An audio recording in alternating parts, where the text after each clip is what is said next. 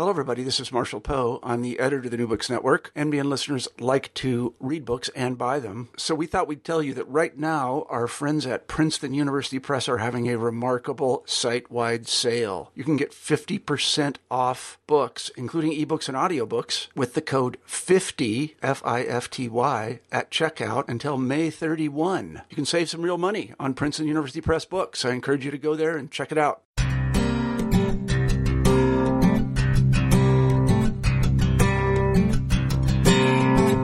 Welcome to the New Books Network. I am your host, Joel Cherney. Wikipedia is one of the most popular web resources, yet also one of the most controversial. This user-written and edited online encyclopedia is one of the largest repositories of information available to everyone.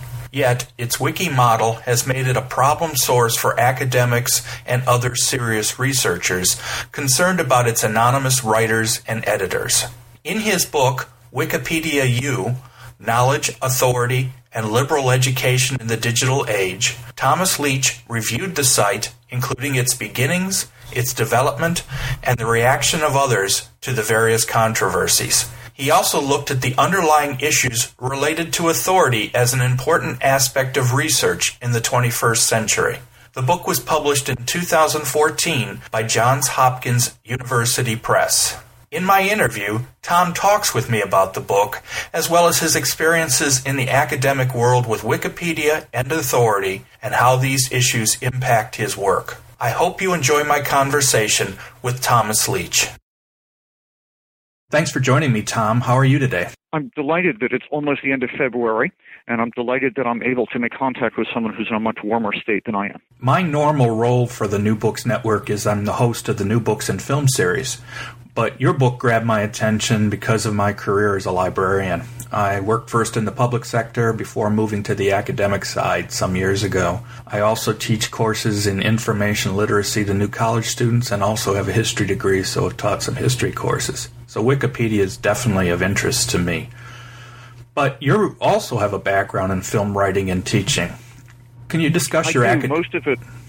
No, go ahead. No, I was going to ask you to discuss your academic work, including some details about some of your previous books. I was not trained as a film scholar, but that's most of what I've been teaching for 30 years. I've written pretty extensively on the films of Alfred Hitchcock. I've written about crime films. I wrote a little monograph about Perry Mason a few years ago. And more recently, in the last 10 years or so, most of my scholarly work has been on adaptation, on films or TV shows, or for that matter, operas and ballets that are based on previously existing works. That I can assure you, that is steady work. Lots of work to be done in that area. And I'm still working in it, but I couldn't resist taking some time off to work on Wikipedia. Yeah, like I say, your book on adaptations is what first I saw your name. I did see this book listed, the Wikipedia book that we're going to be talking about today. I saw it listed on a librarian's listserv. It was actually, they were quoting a review of it, not the actual reading of the book. And I said, well, I've got to search that book out. And then I discovered your film work, and I said, well, here's somebody that has some of the same general interests as me, so it seemed logical to talk about it. How did this book come about? What made you decide to write about Wikipedia? It came about as a result of a suggestion from Michael LaNegro, who at the time was my editor at Johns Hopkins UP. Michael knew that I had been using Wikipedia in the classroom, and that the experiences that I had had with it had opened my eyes to a much more critical view of traditional kinds of academic and scholarly authority than I had assumed, I guess, for most of my working life. And he encouraged me to run with this and to write about the ways that dealing with Wikipedia might not just make you think different ways about online research, but might make you reconsider verities that you had inherited that you thought were universal about research generally. The keyword that I used in writing this book, or the keyword that I had in mind for myself when I thought about it, was authority. But I think another word that would have been useful as a counterpart to that was trust. As if you have authority, then I trust you, at least as a purveyor of knowledge. Trust, of course, is a word that has lots of other overtones as well, if you love people, you trust them. But authority is a word that also has lots of overtones. So the two words, I think, go together and describe well the kind of academic journey or intellectual journey that I undertook as a result of reflecting on my use and my students' use of Wikipedia. In fact, I was going to be asking you about the word authority, since you make a big deal about it, even to the fact that on the cover of the book, the word authority is in yellow, to make it clear that, and you even talk about it in the introduction in the early part of the book, that the aspect of authority is so important. And before we go too far, though, let's make sure we define Wikipedia in case there's someone who might not understand what the controversy is. Obviously, it's a user-written encyclopedia that's available on the web. Can you give a brief history of where the site started and how it grew? Wow. We could go on for hours. I know. It's an easy question in one sense, but it's very detailed. But, who was the founder and what was his plan originally? Well, there were two founders, Jimmy Wales, who's remained with Wikipedia. I guess that's who, if you asked who was Wikipedia's founder, and you only allowed one name in the slot, that would be the name that would occur to most people. But the other person, it seems to me, who's important in the early days of Wikipedia is Larry Sanger, who left the project years ago, and who is now associated with other online sources. Nupedia is the one that Wikipedia grew out of. Nupedia was supposed to be a curated site, that is, a site that would publish encyclopedia articles online, but the articles would be written and edited by experts, and they wouldn't be released online until they had passed muster. Nupedia's production of articles was glacially small. I should say glacially slow, since glaciers are pretty big.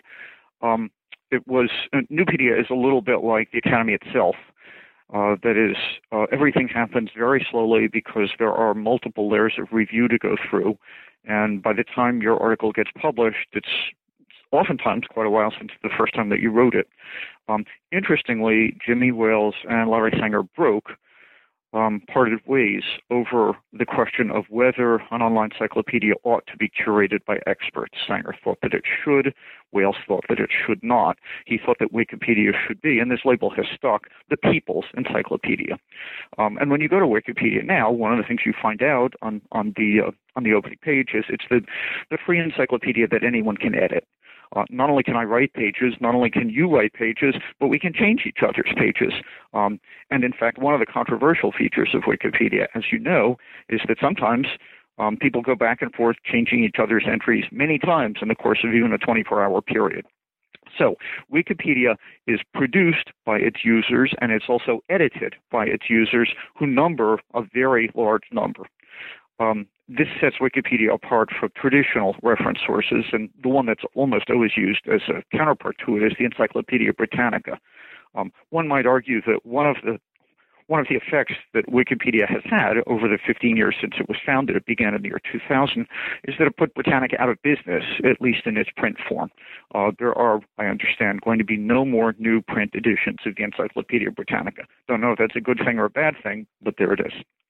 Real briefly, then, let's add to that definition by coming back to that word wiki, because there are other wikis available on the internet. In fact, people use wikis in other formats. So a wiki is a collaborative tool, a web tool that you can use where people can just use it in general. And in fact, it's used in a number of different formats to allow people to edit material together. So it's not unusual to see other tools on the web, other websites where the word wiki is an important part. But as you say, Wikipedia, as the name implies, is an encyclopedia, that it's a collaborative encyclopedia where, as you point out carefully, that it's not just the writing part, but the editing part as well. When you think of it, the term Wikipedia is already a kind of paradoxical or contradictory term, because the wiki part of it suggests it's constantly being updated. It's constantly being refreshed. People are constantly added to it. It's like a giant beanstalk. You go to sleep at night. When you wake up in the morning, it's 20 feet taller than it was before. That's the wiki part. But the pedia part of Wikipedia suggests that there's something stable, about it, something that's enduring, that Wikipedia is a collection of knowledge. And I think that Wikipedia relies on both halves of that. That is, it wants to be, it wants to have all the good points of encyclopedias, but it also wants to be its own self. It wants to be the encyclopedia that is constantly being updated. As you point out, though, it's that part of it that makes it most controversial, the idea that the constant updating, almost too quick updating sometimes. In fact, there have been stories, and we can talk about some of the controversies, but where stories get updated so quickly because of information that somebody hears that they end up being wrong because the information is incorrect. And there have been a couple times I know where famous people whose deaths haven't even been announced officially yet, the Wikipedia entries get changed because of rumors or because of non-reliable sources, and it's that aspect that I think sometimes, even without the malicious changes that happen, where people give it the most pause as far as its reliability. Certainly, one of the most notorious and often remarked features of Wikipedia that sets it apart from traditional encyclopedias is its very heavy emphasis on current events, on what many traditional encyclopedia contributors and editors would call evanescent stuff. Taylor Swift, for instance, a prominent figure on Wikipedia who doesn't feature very prominently at all in most print encyclopedias.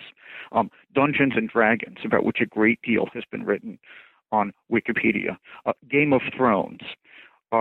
These are topics that traditional encyclopedias would treat as of only passing interest, but Wikipedia contributors, since there's no limit on what they can write about or how long they can write, treat them with great interest and often in exhaustive detail. And often, as you point out just now, Joel, controversially. Yes, when we're dealing, for instance, with a present-day celebrity, let's say Tiger Woods, naturally, information about that celebrity is going to change from week to week, sometimes even from hour to hour, and people who are interested in posting to Wikipedia on Tiger Woods are going to have many opportunities to update and sometimes to change things that other people have done. Whereas if you're writing about, let's say, the tragic poet Sophocles, new updates are not that. There aren't that many new updates. News about Sophocles doesn't come in all that often. So we get the effect that the knowledge about Sophocles is stable and knowable, and that he's not going to go anywhere. It seems to me, by the way, that one of the wonderful things about Wikipedia is to remind us that this, what we take for granted about the stability of knowledge about subjects like Sophocles is in fact kind of illusory. It's something that we believe, but it's something that's not really true. And Wikipedia reminds us that this sense of stability and continuation is really something that we make up to suit ourselves, that in fact traditional knowledge bases have the potential to be just as mutable, to change just as dramatically in people's hands as Wikipedia does. And so let's come back to the word authority then, since that's where I was going anyway at this point. Your book, as I've mentioned, describes and studies Wikipedia, but your theme really is the importance of authority in education. In fact, that's part of the title, Liberal Education. So what's the major issue with authority in the 21st century with digital media and how it might relate to Wikipedia? What is the overall problem that we have to be careful of? I'm not sure that I could tell you what the overall problem is, but I can tell you what my take on the problem is, and it's this. The main or one of the main sources that repeatedly demonizes Wikipedia is college teachers like me. We tell our students, don't cite Wikipedia. Don't use it as a source. If you're going to consult Wikipedia, only use it to find other sources because it's not reliable, it's not trustworthy, it's not an authority. We're able to do this with great confidence because we know what an authority is, because within American academies, ideas of authority are very well established. Authority is based on expertise. Authority is based on experience. Authority is based on peer recognition, and so on. And we know that Wikipedia doesn't have any of these things. The contributors are by and large anonymous. They're not particularly acknowledged by others. They can be overridden at any time. Wikipedia is, as we've been saying just now, famously unstable, and so on. So liberal education has come out against Wikipedia with guns blazing. I don't exactly mean to defend Wikipedia. What I thought I had to offer in writing this book was the notion that although liberal education could take such a stance toward Wikipedia, Wikipedia could also, equally fairly, take such a stance toward liberal education. Wikipedia, I hasten to add, has not done this. There's Jimmy Wales is not flying around the country attacking higher education in America, nor am I. All I'm trying to do is get at the assumptions that college teachers like me must be making in order to marginalize Wikipedia and its claims to authority in the ways that they are. In other words, I'm trying to use Wikipedia's claims to authority and college teachers' dismissals of those claims to get at what college teachers themselves must be assuming about authority. Yeah, the issue of authority, I've got a great deal of experience working with students, particularly on a lower level when they first start, in dealing with the importance of using academically credible sources. And of course, that becomes, Wikipedia tends to be the thing that gets brought up immediately whenever we talk about academically credible sources. But I also feel like too often I've heard instructors or professors make a general statement, no Wikipedia, without really giving enough reasoning, without giving a good understanding behind it as to why that is such an issue. You can't just say no without explaining why. It just seems to me that doing a little bit of educating and bringing in the whole issue of authority can definitely help with that. Have you had specific classroom experiences that you drew on to help you with your research or with your study of the topic? Well, I haven't had the kind of experience that I think that you're describing because I've never said to my students, no Wikipedia. In fact, from time to time, I cite Wikipedia myself in my writings. I don't cite it with the idea that it's an ultimate authority on anything. I usually cite it in a heuristic sense, as one more tool in the toolbox.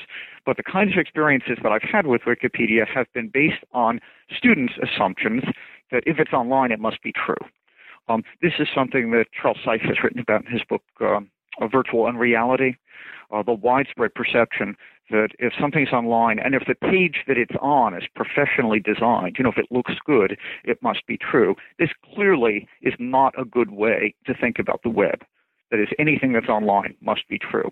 However, the contrary way of thinking, if it's online, it's automatically not trustworthy. It's not authoritative. That seems to me not all that much less untrue. That's not a much more sophisticated way to think about it either. I think that Wikipedia and other online sources, too, offer us challenges to think in a more mature way about authority than, I can trust this, but I can't trust that. And I could see that that can be an issue because, as you just pointed out, that there's more to it than just saying no. As I mentioned, just to saying no Wikipedia, we have to examine authority on a more specific level. I do teach discussing academic, reviewing sources for credibility and other kinds of issues. And of course, the first thing I always bring up is authority and making sure you understand. What are some of the other reasons, though, with Wikipedia that it's the lack of reliability? Obviously, you mentioned that it's current events. Because it's user-driven, sometimes the articles can change very quickly and can sometimes be maliciously changed. Are there other specific things that you noted that people need to be particularly careful about as it relates to using the problem with Wikipedia articles? I'm not sure that I think that there are particular ways that users should be skeptical of Wikipedia, particularly that are not ways that the same users should be skeptical of other claims that are made in other sources, including print sources. So in some ways, the most useful function that Wikipedia can serve my students is as a kind of scratching post that allows them to sharpen their claws. The idea should not be to come away from Wikipedia having debunked it. Oh, that's online. That changes all the time. That's got current event stuff. That's got misinformation on it. There are things on Wikipedia that are not true. But rather to say, well, I see that when I read articles about something that I know something about, World of Warcraft, for instance, I find that I have disagreements. It's possible then that when I encounter other claims in other sources that aren't Wikipedia, I should be not dismissive of them, but critical of them. And when I deal with authority, I shouldn't just accept authority, nor should I reject it, but I should be thinking all the time, well, what kind of authority, if you don't mind the pun, what kind of authority makes this person an authority? What kind of evidence is offered for this assertion? What kinds of arguments back these particular claims up?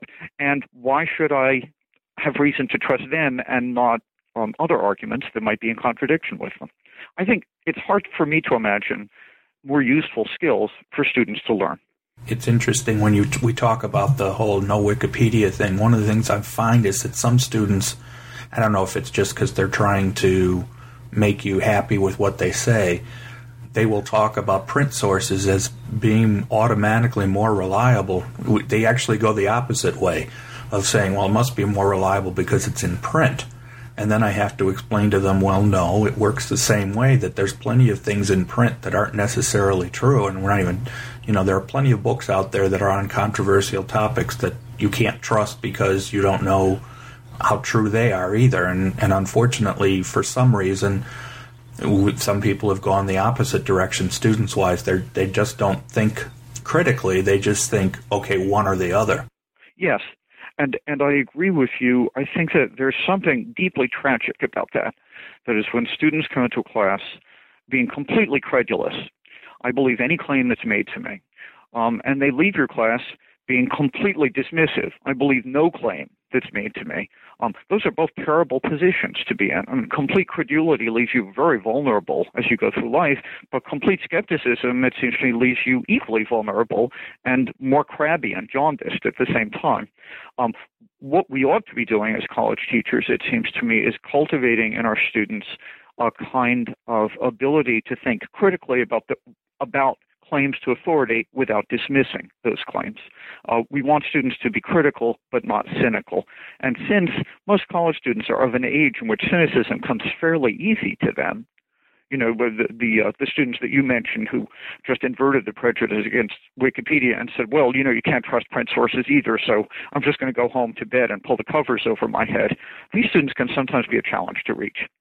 Talk a little bit about the controversy related to Nature magazine. We know there was anybody who's followed Wikipedia and its controversies have probably heard of it, but what's the deal with the issue of the Nature magazine article on that compared Wikipedia to Encyclopedia Britannica?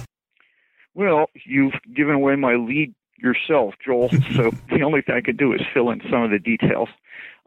Nature decided that they would commission a report that would take a certain number of articles from Wikipedia and from the Encyclopedia Britannica and send those articles out to identified experts in the field and ask them if there were inaccuracies in them. This group of experts, without consulting each other but individually, found, I can't remember what the exact number was, but a certain number of errors in Wikipedia and a certain somewhat smaller number of errors in Britannica, but a surprising number of errors either way.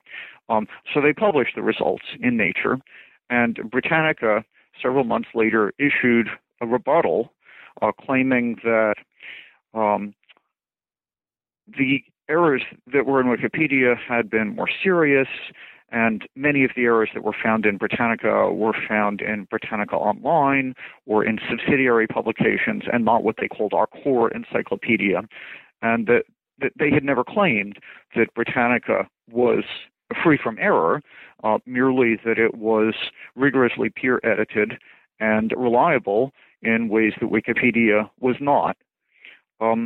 Interestingly, the report that Britannica had released in response to Wikipedia was unsigned. That is, its authority was, we are Encyclopedia Britannica. So it was really the brand that was taking responsibility for these counterclaims, not anybody in particular. Nature stood by its original analysis, so we had a standoff. Britannica said, no, we're better than Wikipedia. And Nature said, well, yeah, you are a little better than Wikipedia, but not as much as your tone would claim. And we are not backing down. That's where things stood, except, of course, for the report several years later that Britannica was not going to publish any more print editions. I was watching, one of the things I show in a class, sometimes there are a number of things that various colleges and universities have done video-wise to sort of introduce topics related to credibility in Wikipedia. And one of the things I find, having read about the Nature article in your book, this one video went through a whole discussion of Wikipedia, and it was clearly they were trying to be very open and fair with the video, but they mentioned the Nature article but did not discuss the controversy at all. It was like, well, Nature said this, and therefore almost like they were saying, well, and just it was interesting that they chose not to show that whole issue was a little more controversial than just one article where this topic was stated and these number of errors were supposedly found in Britannica without giving some more background about that. It just seemed, once again, it would be a little too cut and dried as far as what they chose to present. Yes, I have to agree with you. At the same time, I have to express sympathy for those people who didn't tell the whole story, because when you're a teacher, one of the first things that you learn is you're never going to tell the whole story. Life is short. You're always making a decision about how much of the story you want to tell, why you're going to leave out the parts that you're going to leave out, and whether there are parts that you really ought to know that maybe you don't know after all.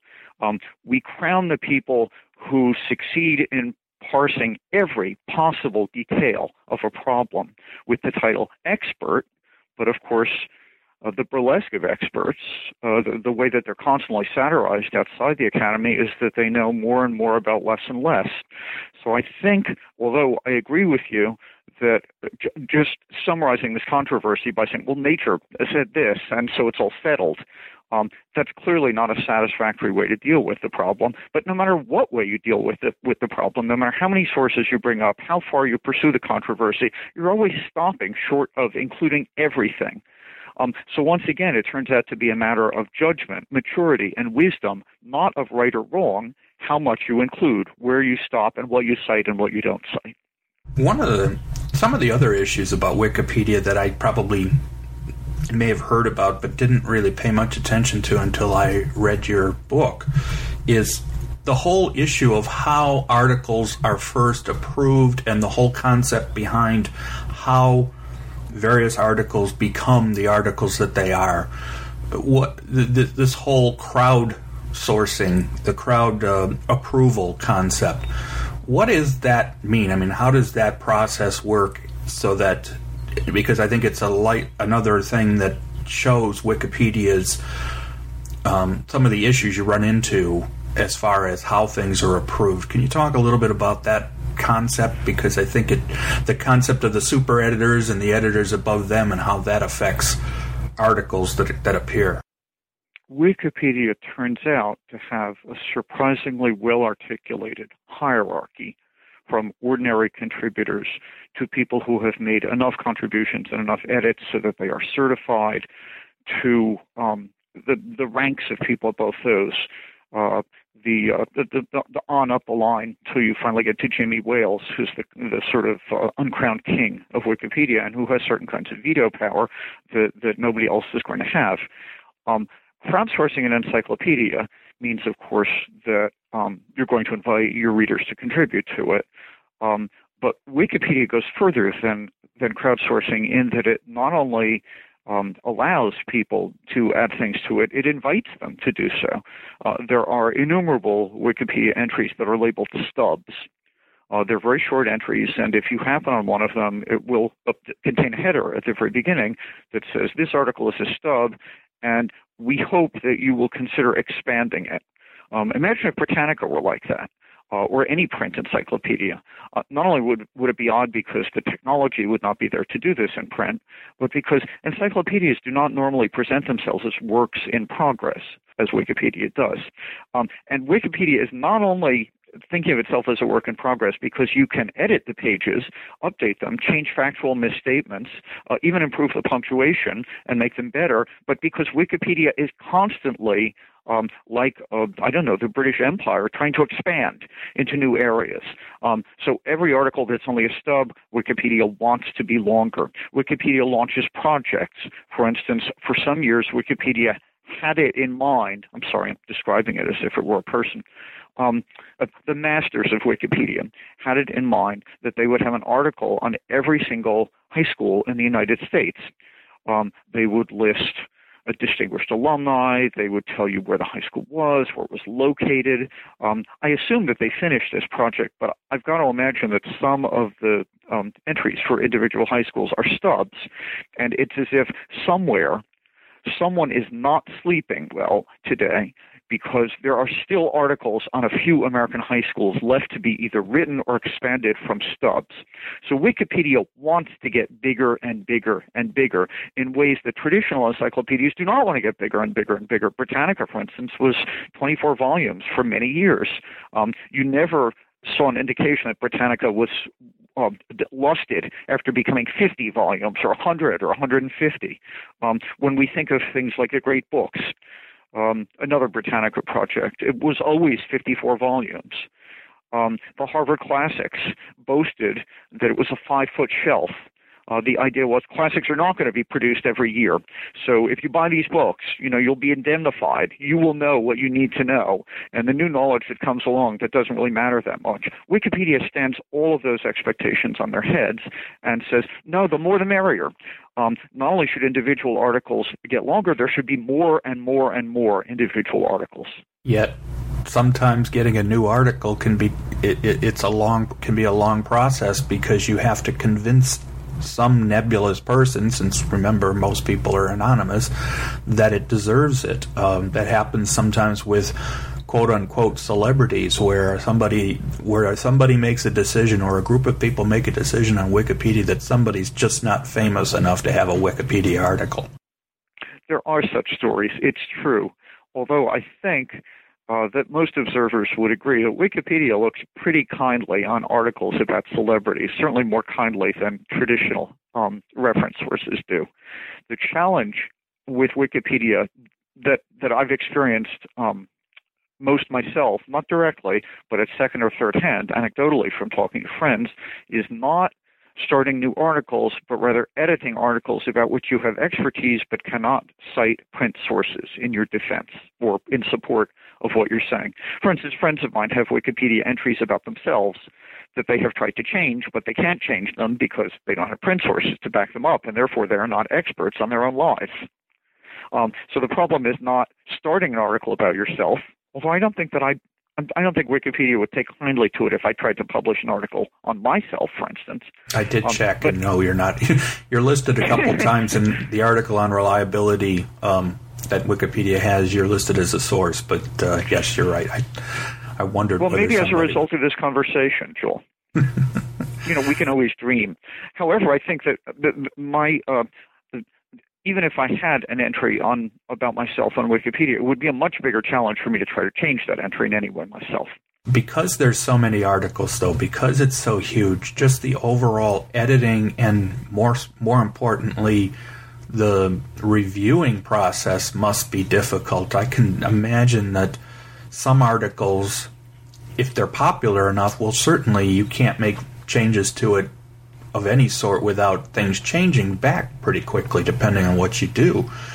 But I can't believe, and in fact, I can't believe that every single article is going to have that same kind of study and review, so that you could probably change some things, and the changes might stay for quite a while. And of course, there are famous anecdotes about exactly that. I mean, probably the most serious blemish on Wikipedia's history is the John Siegenthaler controversy. Siegenthaler was a journalist who had served in politics, and his Wikipedia page for several months suggested that there was a rumor that he was implicated in the assassinations of John and Robert Kennedy.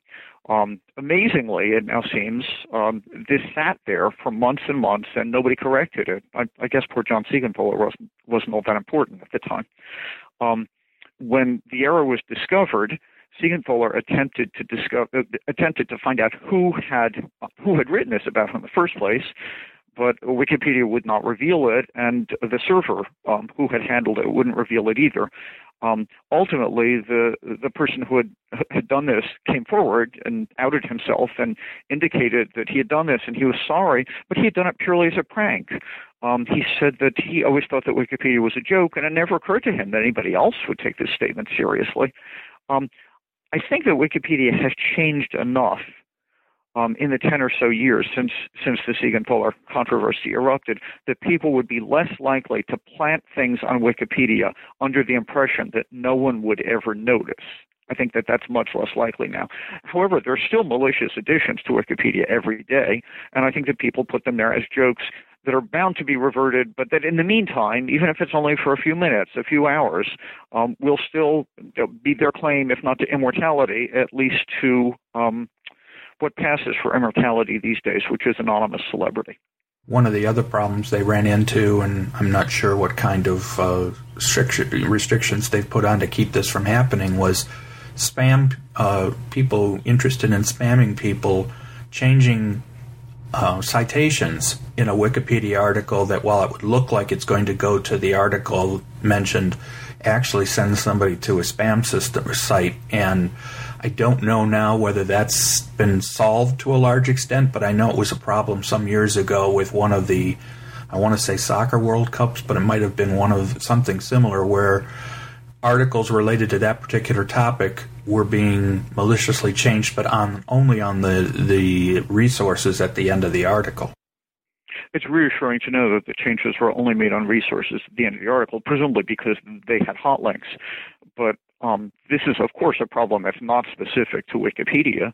Spammers are constantly inserting malicious hot links into pages that are most likely to come up in Google searches for the celebrities, for instance. I'm not going to name the celebrities because I do not want your listeners to go out and try to follow these links and then end up getting spammed themselves. But it's clear that there are lots of people for whom, or lots of subjects for whom, if you search online, you're at a greatly elevated risk for ending up someplace that you do not want to be. This isn't then just a Wikipedia problem. And if Wikipedia had solved it, I would really wonder how, since the rest of the web doesn't seem to have solved it. Let's come back to this whole issue of not celebrities so much, but controversial topics, because I think that's also one of the areas where Wikipedia can get involved, can be quite controversial itself.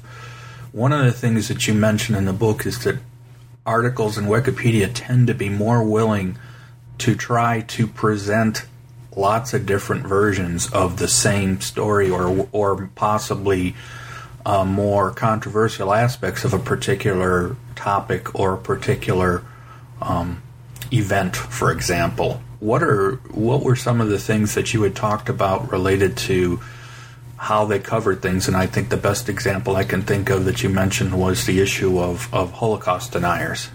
Yeah, Holocaust denial is an interesting example, more interesting, for instance, to me anyway, than something like Barack Obama conspiracy theories. That is, extensive lists of articles about whether Barack Obama is actually Muslim and is a frontman for some sort of Islamic plot to take over America and turn it into a caliphate.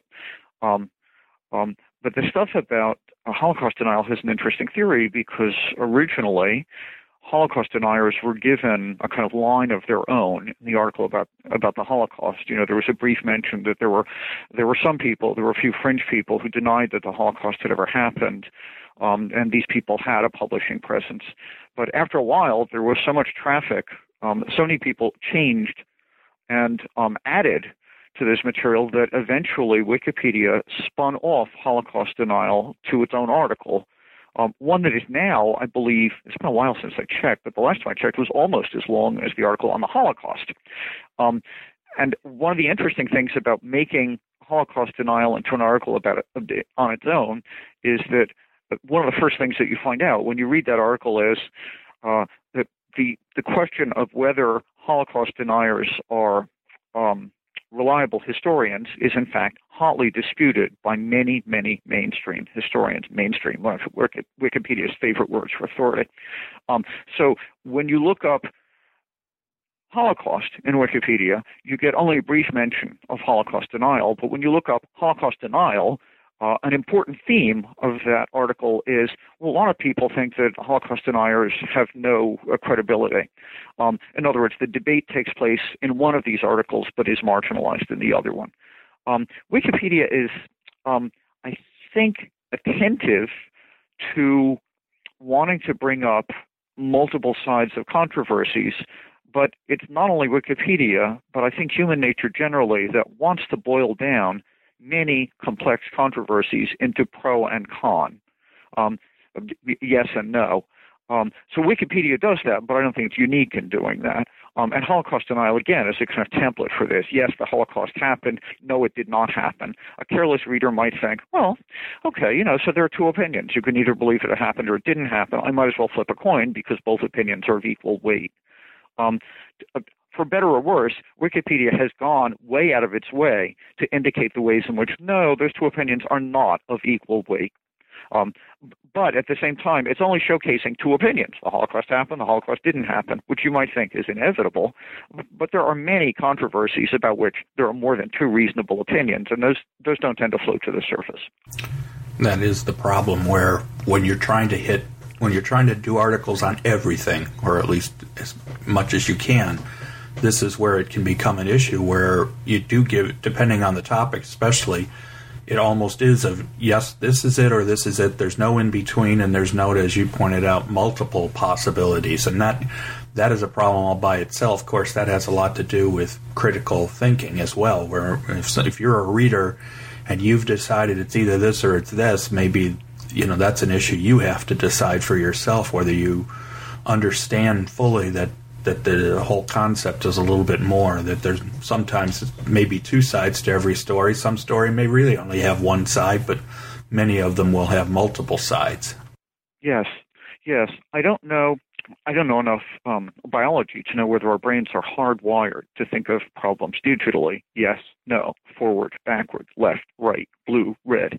But I do think that news media in particular have a vested interest in presenting things as if they had exactly two sides, because then you can be fair by presenting only two sides of a controversy. You have the pro, you have the contra, and now you've covered everything. So I think that popular culture generally tends to redouble whatever predisposition people have to think there are exactly two sides to every story. And that the two sides are necessarily equal, that they each have their own. Sides, yes. No, you are absolutely right, that the two sides are equal and that they're exactly the opposite of each other, so that when you add them up, the truth must be somewhere in the middle. Right. So it's you're either this way or you're that way, or you're, like you say, it suddenly becomes the best way, which is compromise between the two. And yes.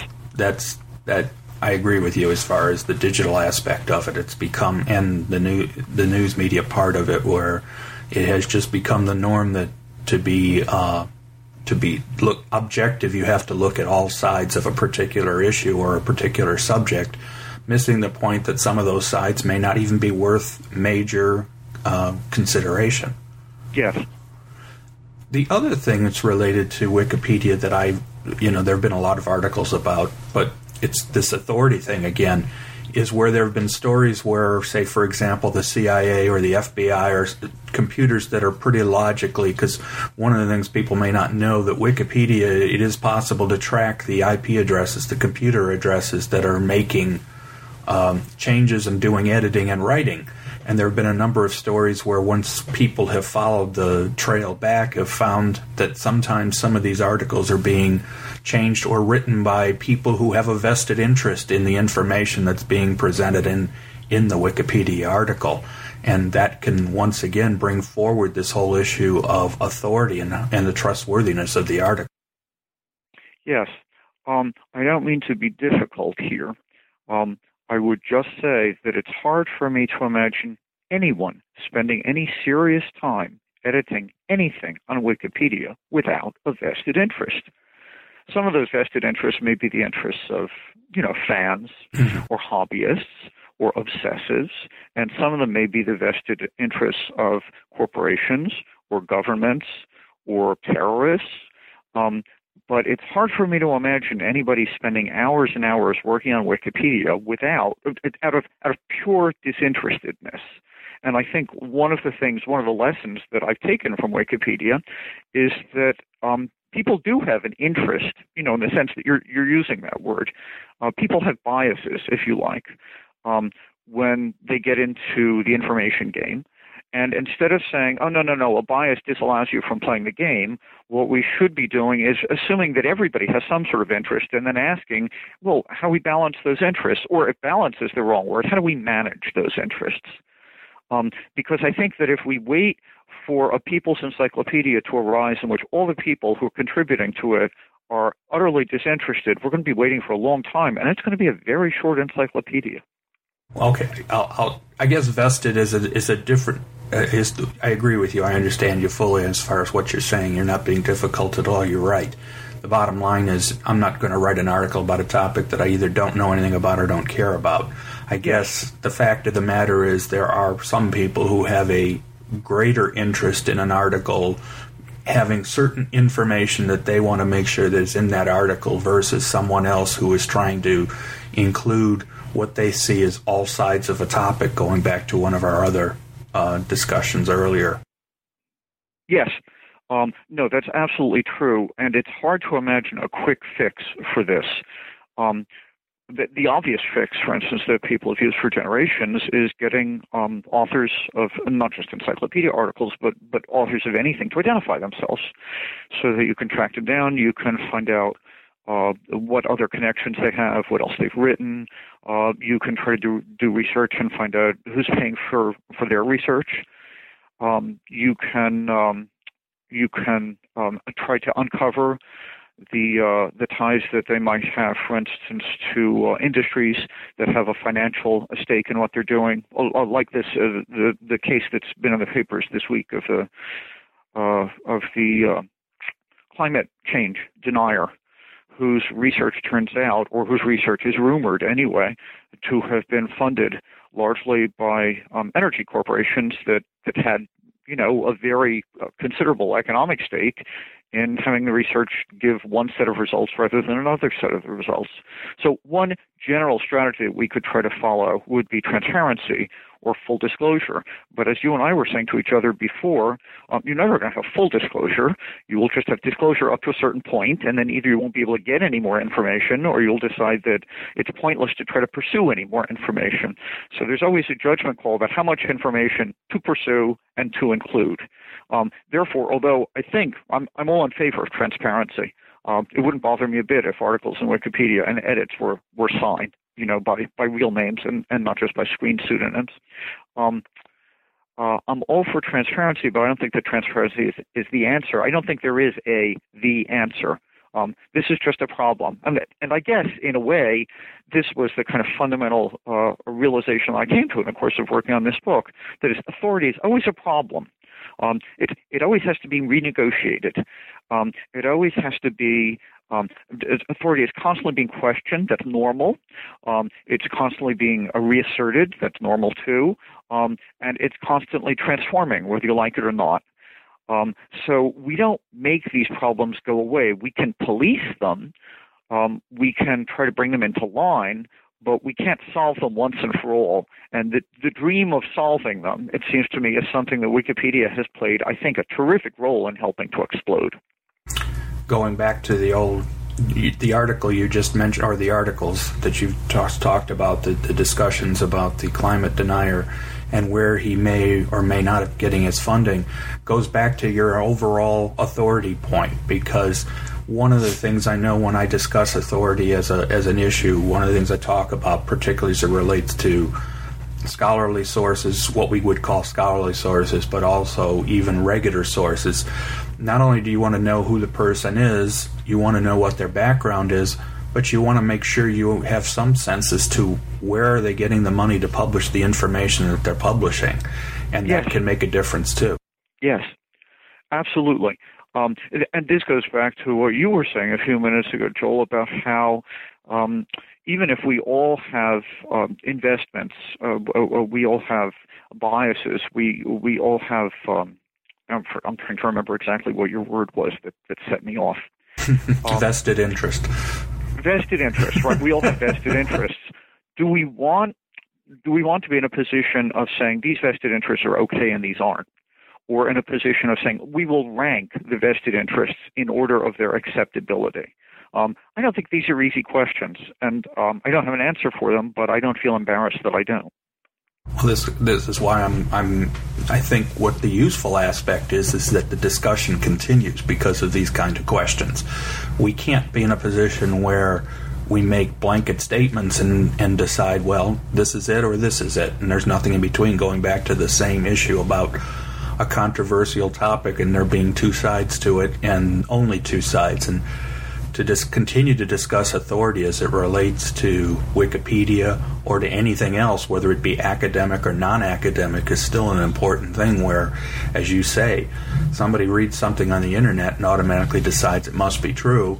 And we're seeing this in other social media aspects and how some, particularly tech people, tend to push Twitter as such a great source for current event information, news events when they happen, because the people who are quote unquote actually there can post. And there's been a number of controversies related to it the same way, where there's no filter, and sometimes not having a filter is not necessarily always a good thing. No, police knows that you never want to bring a case into court if all your testimony depends on eyewitnesses, because the people who are right there are notoriously unreliable. You can have three witnesses giving three different stories, and even if they all give the same story, they may still be misinterpreting what they saw. I don't mean to come out against eyewitnesses, just to say, just the fact that you're there doesn't give you a kind of monopoly on wisdom. As I'm sure, for instance, professional historians would agree too.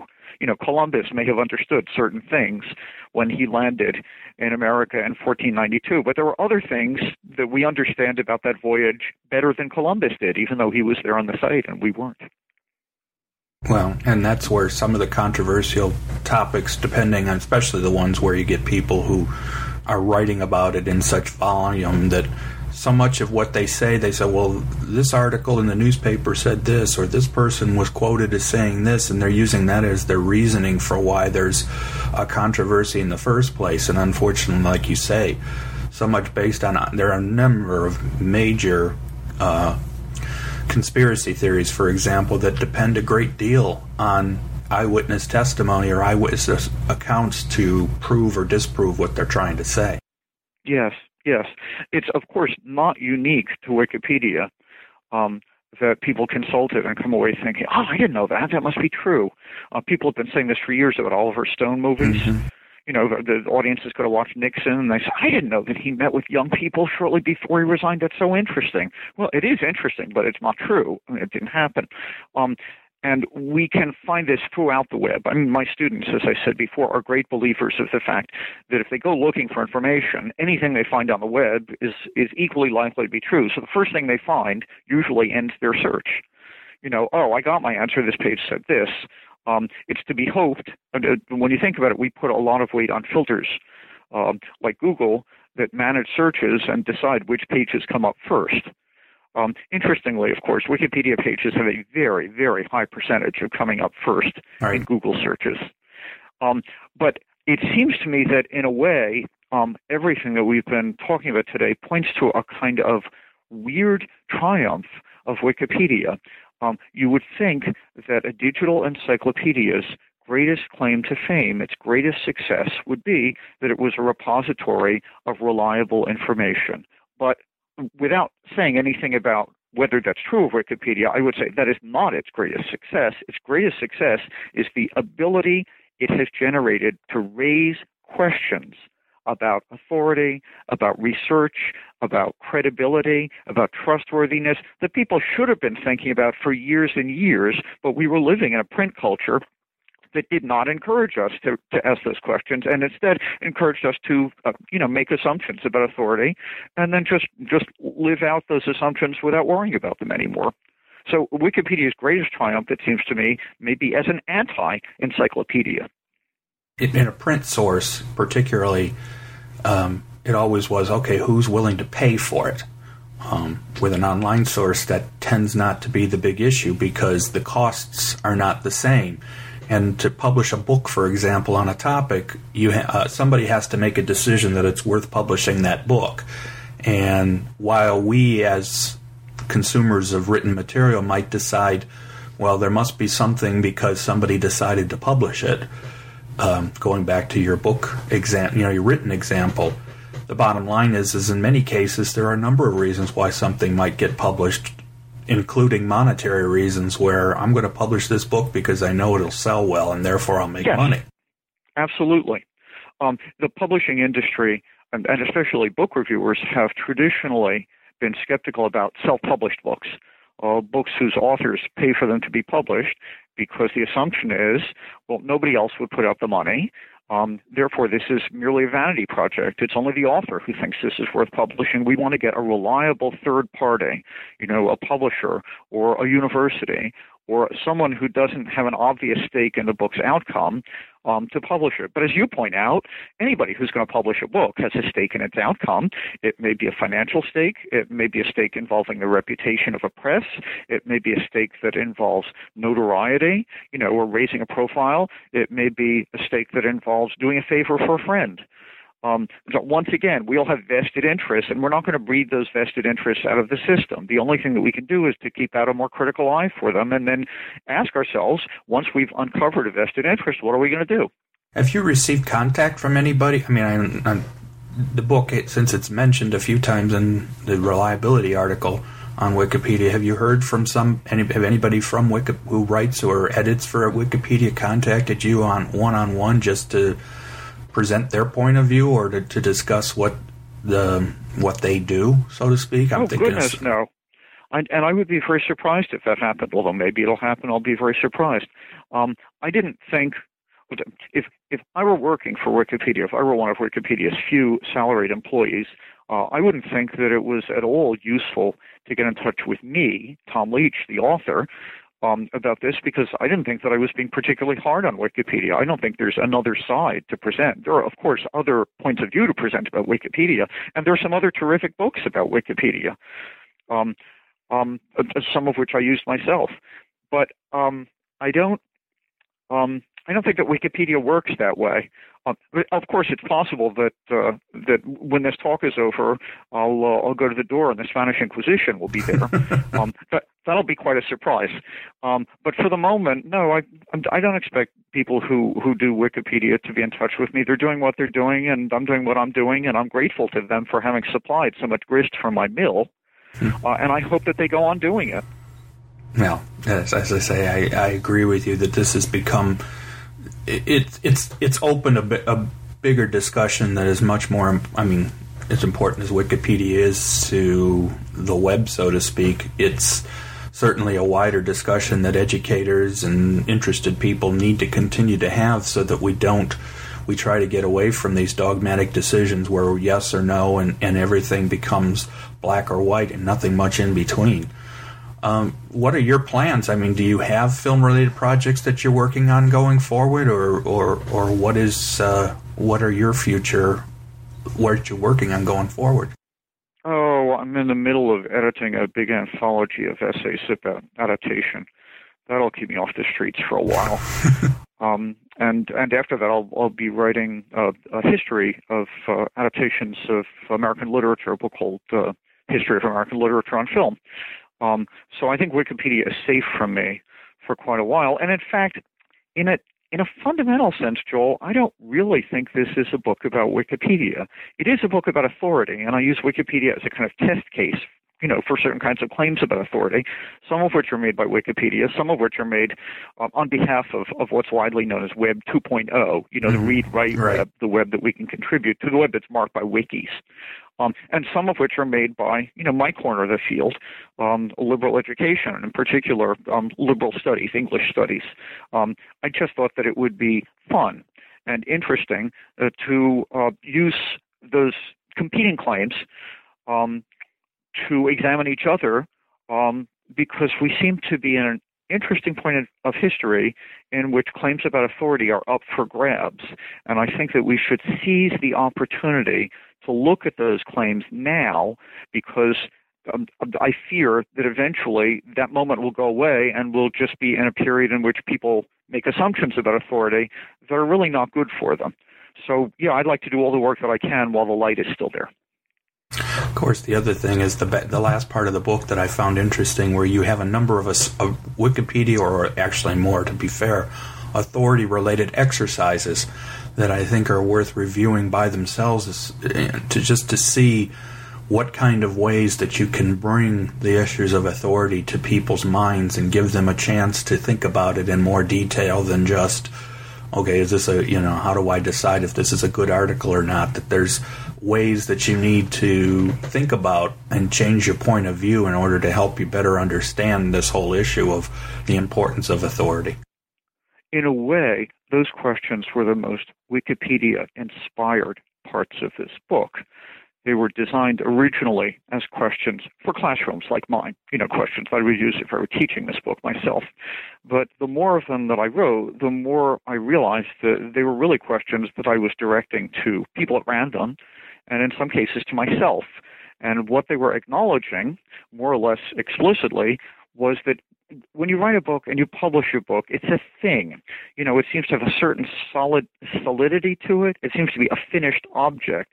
But in fact, that's not what books ought to be. Books should be provocations to more thinking. Books should be machines to help you think. And I thought it would be neat to end this book with a series of questions that would do whatever they could to help ensure that anybody who finished the book, when they turned the last page and closed the book, would have questions in their mind that would get them to be writing sequels, even if the sequels were refutations of what I had written. Great.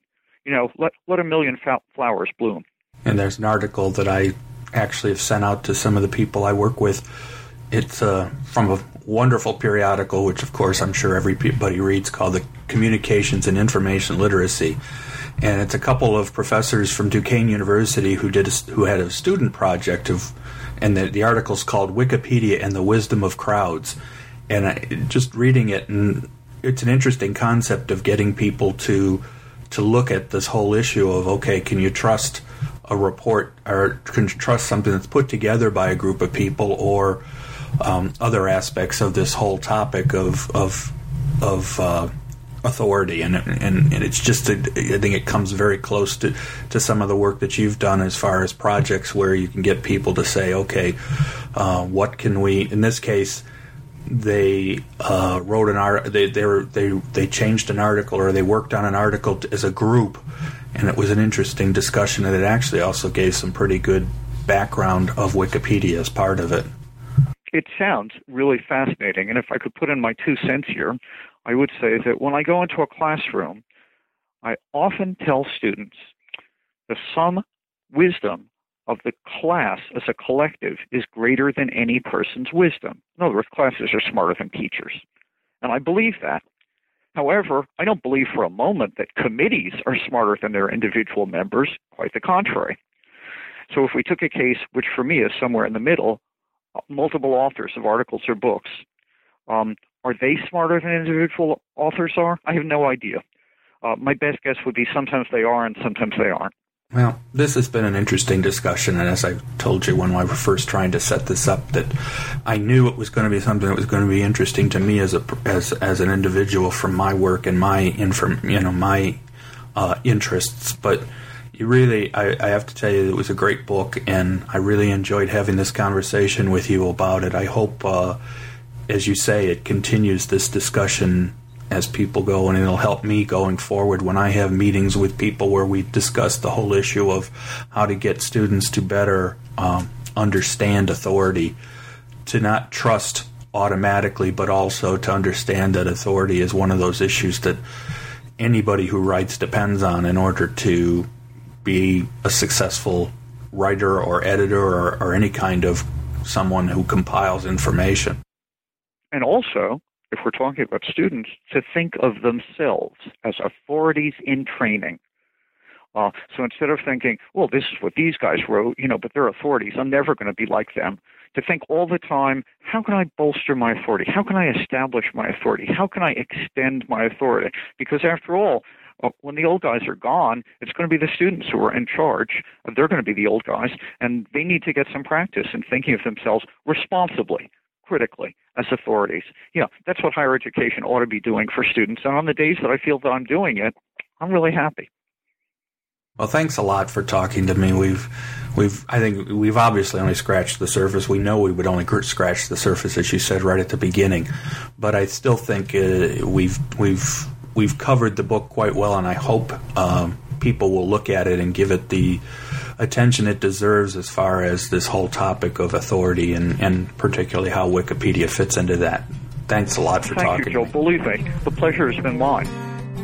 My great thanks to Tom Leach for his time and his lively conversation. I also recommend that you seek out Tom's previous book, Film Adaptation and Its Discontents, From Gone with the Wind to the Passion of the Christ, published in 2009 by Johns Hopkins University Press. This is Joel Cherney for the New Books Network.